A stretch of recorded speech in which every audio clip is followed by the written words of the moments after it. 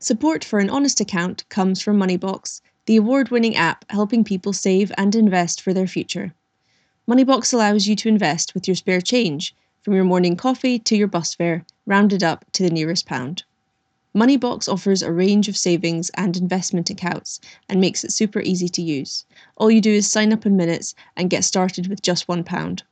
Join over 200,000 people saving and investing for their future with Moneybox. You can download the app today or head to moneyboxapp.com for more details. Please remember that with all investing, your capital is at risk.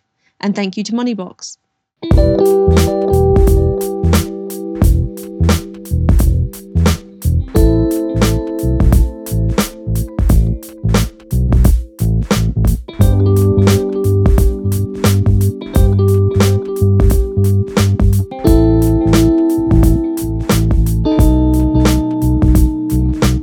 Welcome to Season 2 of An Honest Account, a podcast about how money affects our lives, our health, work, relationships, and more. I'm Rachel Revis, and today I'm speaking to Lucy Pasha-Robinson, opinion editor at the Huffington Post.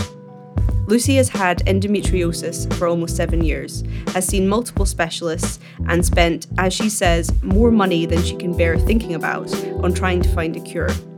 But currently, a cure does not exist, although at least 176 million women around the world suffer from the condition.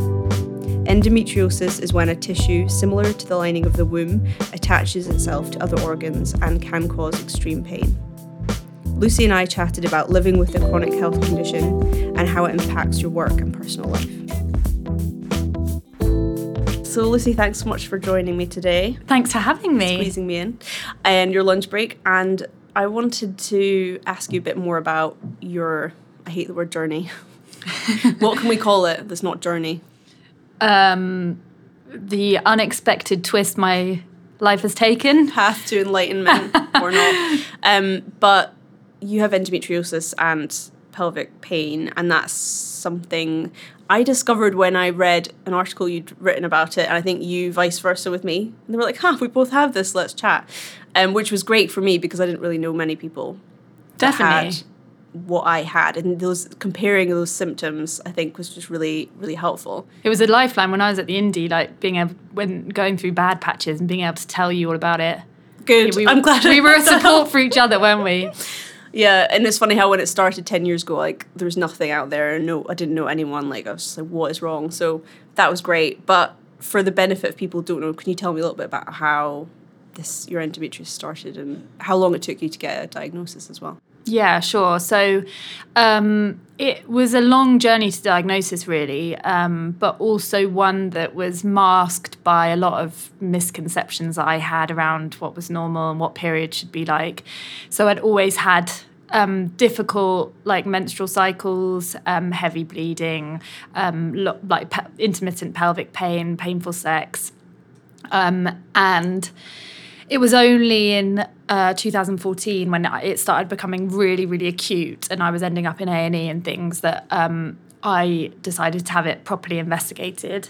And I had various scans and things, and they found a kind of a cyst the size of a grapefruit in one of my ovaries, and that kind of triggered the path, the long and bumpy road to kind of diagnosis and ongoing treatment, really. So I had a first operation in 2015 to remove the endometriosis, which was kind of all over my pelvic organs. Within a year, it had come back, and I was kind of really struggling with the pain again. Did you have any relief after the first surgery? I would say I kind of went into the first surgery quite naively. I thought that, okay, I've been diagnosed with this problem. The surgery is the solution, and then that'll be the end of it, and that'll be the end of this journey. And for a few months, that hope was very much alive in me. And then when the pain started coming back, I kind of had this crash back down to reality, and I realised, oh my God, this isn't something that they can just scrape out and I can move on from. It's a chronic condition, and it's going to be something that I'm going to have to wrestle for the rest of my life. So that came with kind of a heavy burden on my mental health as well, when I realised it's not something I was going to be able to just shake off. So I had the second surgery, and with the second surgery came further complications. So I developed chronic pelvic pain from nerve damage during the surgery. So that was on top of the endometriosis symptoms that I'd been having. So there was a period where it could be days on end where I couldn't walk properly because the nerve pain in my pelvis was so bad. Couldn't sit down. If I ran to catch the bus in the morning, I would be doubled over in pain for 2 days. So really, really incapacitating pain. And that was kind of a layer on top of the endometriosis, and something that the doctors couldn't quite figure out why it had happened. But something that I've come to realise kind of a few years down the road is that because I'd been having endometriosis symptoms without being aware since I was 14 or so, and because it took me so long to be diagnosed, it took me 10 years in total, the damage that was done by the time it was diagnosed and by the time I'd got round to having these surgeries, the risk of complications had grown exponentially without me even realising. So that's something that there's a lot of what ifs around my situation. If I'd been diagnosed earlier, would I have been able to prevent some of this? Would I have been able to have a better prognosis for the rest of my 30s or whatever? I think, that's something I've written about recently. And to be honest, I didn't know much about. I went to a pelvic pain conference in Leeds recently, like a geek that I am. But I wanted to learn as much as I could about it, and also writing this piece. And the doctor there was saying that there was like a high chance of getting this, damaging nerves. Every time a doctor takes a knife to you, like, of course, it's going to cut through nerves. But we don't even have medical consensus yet on what nerves women have. So like in the cervix, which we routinely scrape out after smear tests and stuff, we don't even know if there's like nerves in there. And that just makes me like, it's just mind boggling how much we don't know. And it's just, it was just really infuriating. And I think you talking about the what ifs, it's like putting the burden back on yourself in a way, isn't it? Because like, what do you think that now that you've gone through this so far, and you've obviously learned up probably a lot about what's out there and the options, do you really think that you could have done any more? Like, given that the advances in the treatments we have for endo and other things haven't really come on that much? I think it's really tricky. And I think, as you say, it's very much the burden is on the sufferer, and it's hard. You basically have to become an expert patient and the best advocate for yourself if you're not going to end up with damaging treatment, which is something that I've definitely encountered. I think that things that I could have possibly done differently, I would have sought a second opinion. I think when I was first diagnosed, I would have made sure that I'd read up properly on the NICE guidelines of what treatment pathway I was entitled to, and read up more about like the risks and benefits for the different treatment options, be they hormonal, surgical, or more holistic. But I had no access to any of that information. And the only reason that I know these things now is because for the past 6 years, I have been searching for answers and dedicating a lot of my time to really trying to help myself and prevent further damage being wreaked on my body, basically. So how did you navigate the fact that your opinion editor at Huffington Post has been step up, up, up, and it's from the sidelines, like me watching that, it's been fantastic. But sometimes I do think, how do you and other people navigate that career success with a chronic health condition? Tell me, because I'm freelance, because when I feel crap, I go to bed. So that's the difference. I think I've been super, super lucky at HuffPost in that I've got a flexible employer and I get a lot of support from my managers, and I've been able to be transparent with them about the health issues that I've encountered and the ongoing problems that I'm dealing with, so that I've always got time to go to appointments. There's never any questions asked.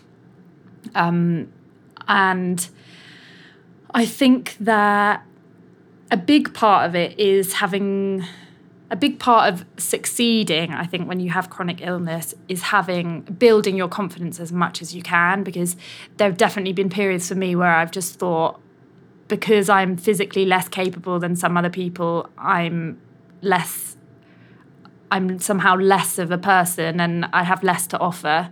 Whereas I've tried to get my confidence to a point where I think actually I've got a really unique perspective and I've had quite a unique life experience. I'm not even 30 yet. And hopefully that will give a perspective to my work that other people might not have. And I'm totally able to contribute, but it has to be in a slightly more flexible way. And luckily, my employer is able to give me that. But I would say that definitely find out what you're entitled to. If you have a chronic illness, you're covered by the Equality Act. Therefore, employers are obliged to make certain reasonable adjustments for you at work. Really work on building your self-confidence and, and not letting that hold you back. But then also, a very important point, listen to your body. Because there's also absolutely been periods over my career where I've completely pushed myself into burnout. And for me, I can probably reach burnout quicker than the average person because I'm dealing with so much stuff under the surface. Where did that come from? Is it like a pressure that you put on yourself? Is it just the workload? What led you to those periods? I think I've always been someone who pushes myself very hard and is quite self-critical. And I think having the illness on top of that has made me even more doggedly determined to succeed in a way, and in a way has made me less likely to listen to my body because I just think I want to prove to myself that I can still do it and I can still achieve what I always wanted to achieve. So there's definitely been some adjustments that I've had to make over the years and realised that, okay, if I take a step back for a few months, for example, that's okay. In the long term, I'm still heading in an upward trajectory. It might just be a bit more up and down, kind of on that curve towards towards success. And my question is, I suppose, in general, have you ever felt that, say you wanted to ask for something like a pay rise, linking it to money here, but you felt, well, they're already doing me a favour. They're already like giving me that flexible arrangement that I need. Does that ever go through your mind or affect you when you ask for stuff that you want? Yeah, it definitely does. It definitely does. And that's something that I don't necessarily have the answers to because I already have to push myself to ask for these things that I know I'm entitled to. And I already feel really grateful for what my employer's doing for me and what previous employers have done for me. So yeah, there is that battle, and perhaps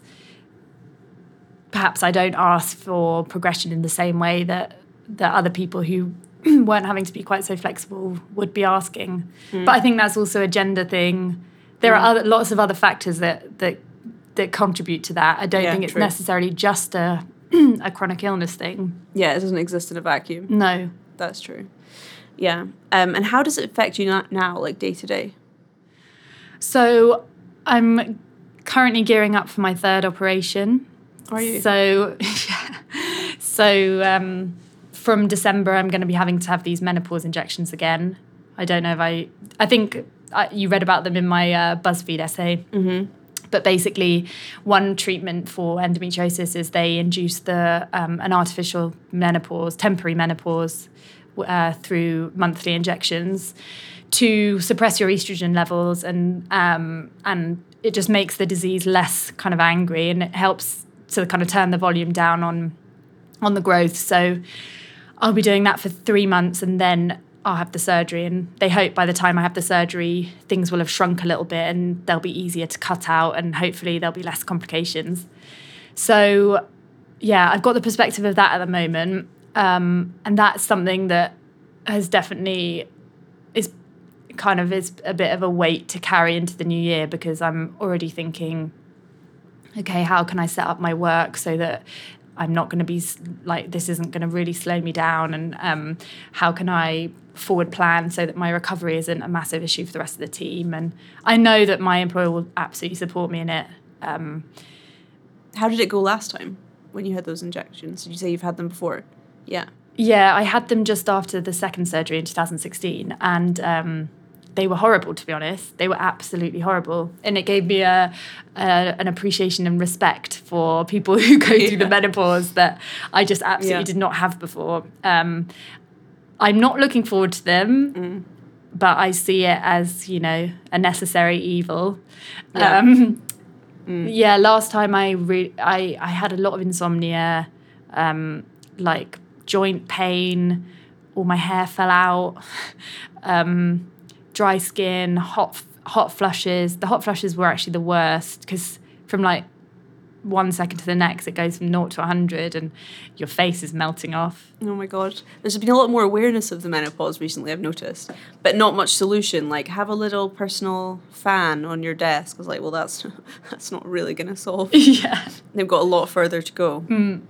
Jeez, that sounds rough. I've read about that actually because Eleanor Tom, did you read Eleanor Tom's book, Private Parts? And she goes into quite a lot of detail about the pseudo-menopause that she had, and she said that I think she found it difficult, but she also made the point that treatment is not a blanket option, and yet there's like conservative estimate of 176 million women who have this, and yet it's like the default option seems to be surgery or hormones, and that doesn't work for everyone. And as you say, you just have to find out what works for yourself. So on that note, how much do you estimate you have spent? And I'll happy to share that from my point of view as well, on like physio, acupuncture. I'm trying to think what I've had, like osteopaths, like traveling to appointments. Like, have you ever thought about all the money we could have saved on doing this and in finding something that works? Yeah. Honestly, a horrendous amount that doesn't bear thinking about. Like I've had, so one of the big issues I think with treatment for endo on the NHS, they're incredible at once you get into a specialised service, which I'm under at the moment. There's 52 specialised endometriosis centres in the UK.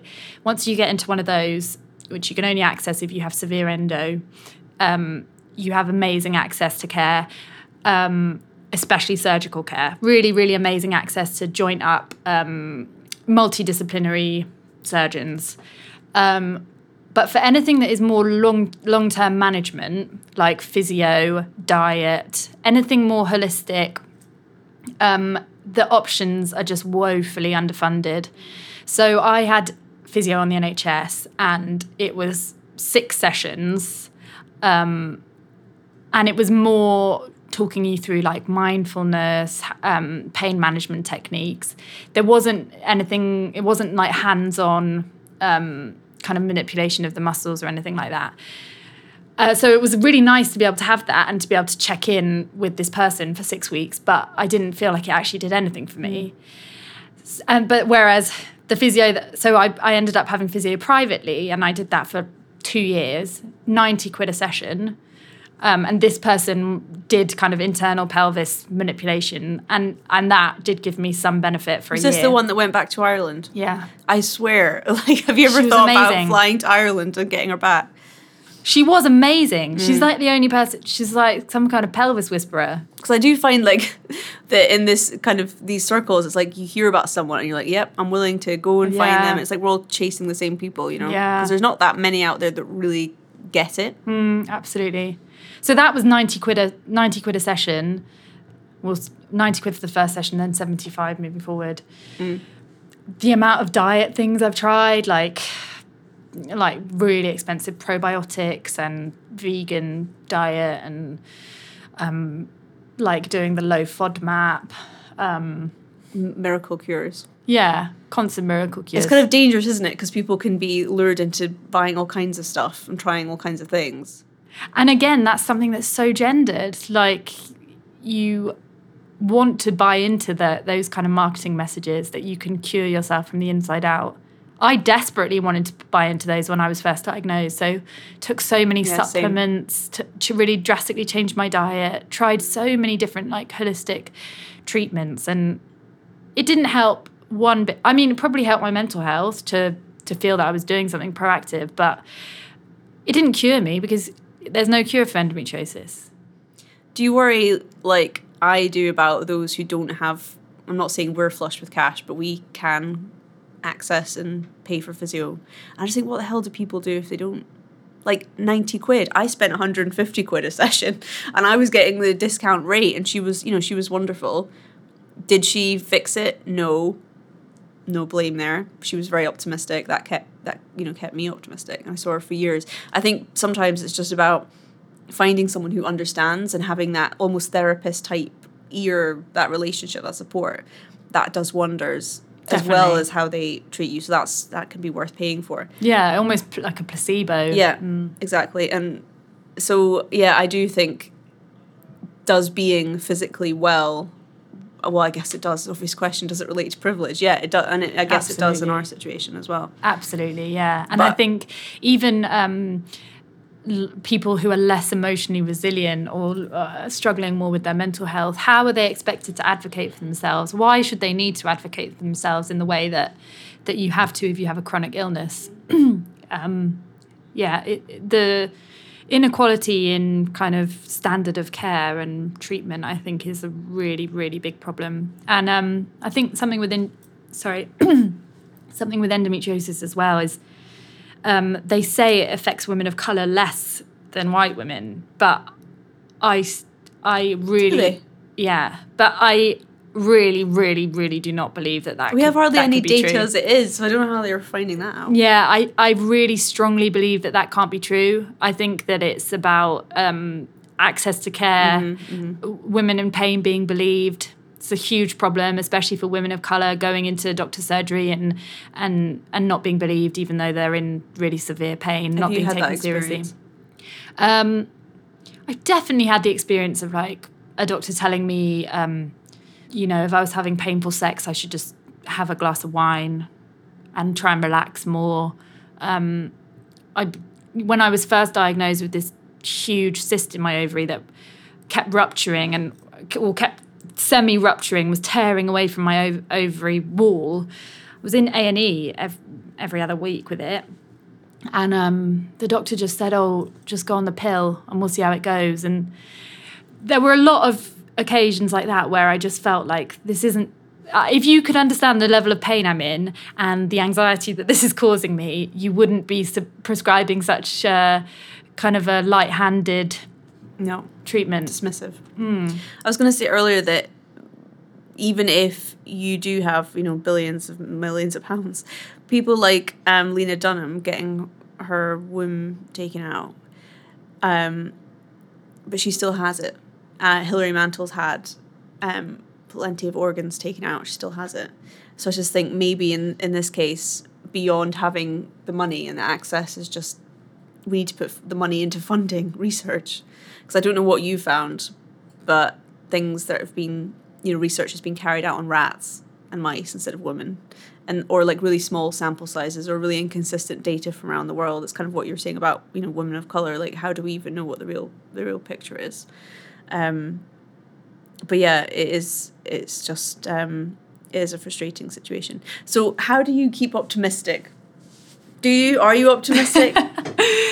It's a good question. I think... or does it go up and down? Probably. Yeah, it definitely goes up and down. Definitely goes up and down. I think more than being optimistic, I think I vacillate between periods of denial and periods of kind of doom and gloom. That sounds familiar.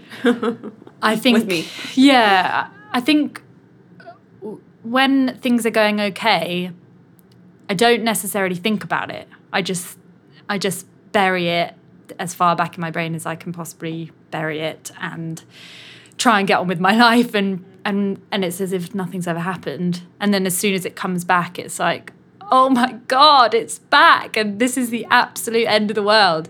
So it's like totally in between the two. At the moment, I'm feeling like slightly, quite a lot of anticipation for next year and the health challenges that's going to bring, and the possible impact on my fertility as well, and what that means as a woman approaching 30. Is it quite mixed research about how it impacts fertility? Because I know Eleanor Tom in her book was saying she doesn't want people to assume that that's the case, that it would be threatened. What is your understanding?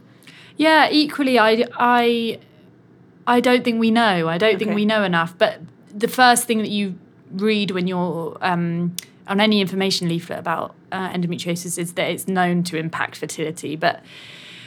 And I think I don't have the stats off the top of my head, but I think the stats are quite stark. I mean, it doesn't look like the prettiest picture. But then, you know, for every story you hear where someone can't have children, someone else has had 3 and have had no problems, and it doesn't necessarily correlate with your level of disease. So basically, you don't know until you're in that position. For me, I know that I think the more surgeries you've had and the more complicated things get, then I think inevitably is something you worry about more. But to be honest, that's something I've worried about on and off since I was diagnosed, and it's hard to know if I didn't have this diagnosis and if I was approaching 30, would I be worrying about it anyway? I don't know. Because I was diagnosed I was like 23, I remember like doctors saying, you know, you probably will have issues with your fertility, you shouldn't leave it too late, blah, blah, blah. And it was the first time I'd even considered whether or not I wanted to have children. And I was too young to be considering it. My then boyfriend, my now husband, had only been together a year. It was a lot. It was overwhelming to consider what I wanted for my future. And I think in a way that anxiety has like superseded like what my natural thought process would be around that. So now it's very unclear to me, do I want children? Is this something that I've always wanted? Am I just scared that I won't be able to have children and that I won't have that choice? I don't know. I'm still trying to figure it out. I relate to that uncertainty, but for very different reasons. But I think if you don't know what you want, the uncertainty itself is, well, yeah, as you're saying, it's affected by the options that you have. But yeah, scary topic. Moving on, because I don't like that topic. It is a scary topic, especially when you think about like women in the workplace as well. So. Well, exactly. Yeah, exactly. But do you think that you're really good at setting boundaries then? Because you kind of have to be for your own self-care. And how do you balance that with your innate ambition? I think that I am good at setting boundaries. I think I manage to prioritise my health as much as I can. I think probably that has caused a certain amount of fallout with friends that haven't understood, for example. But I think that's kind of inevitable. So it has affected some of your friendships people who haven't really got it, or if you can't make an event, for example. Yeah, definitely. And I know whenever we like to discuss meeting up, you always say, if you're able, or depending on how you're feeling. And if I message you saying, I'm having a bad week or whatever, I totally know that you understand. And I massively appreciate when you say things like that. Whereas I have a lot of friends who will be like, this was really important to me. Like, I'm really disappointed. And you want to be like, I'm really disappointed too. I wish I wasn't ill all the time. Yeah. And I wish I didn't have to make these allowances for myself. But I definitely have to be boundaried about not overloading my diary. Yeah. Making sure I've got enough rest days. And that includes like work. Like if I have a really busy week at work, it will mean that I can't socialise, because if I'm socialising as well, I won't have enough rest time. And how does that bring in socialising at work? Because our work can be quite social heavy, especially around Christmas. How do you deal with that? I think I'm pretty boundaried about that as well. I think I would like to socialise more at work, but I think, I end up being the person that slopes off early. And showing face and sloping off early is a fantastic way of doing it, ill or not, to be honest. That's true, yeah. So thank you very much, Lizzie, for joining me. Oh, thanks for having me, Rachel. Thank you for listening to the first episode of Season 2. Please rate, review and subscribe to this podcast on all your usual platforms, and it will help me to make more of them. You can follow us on Twitter at honest_account_. We're also on Instagram, or you can email us at contact@anhonestaccount.co.uk with your money queries, and we will get them answered.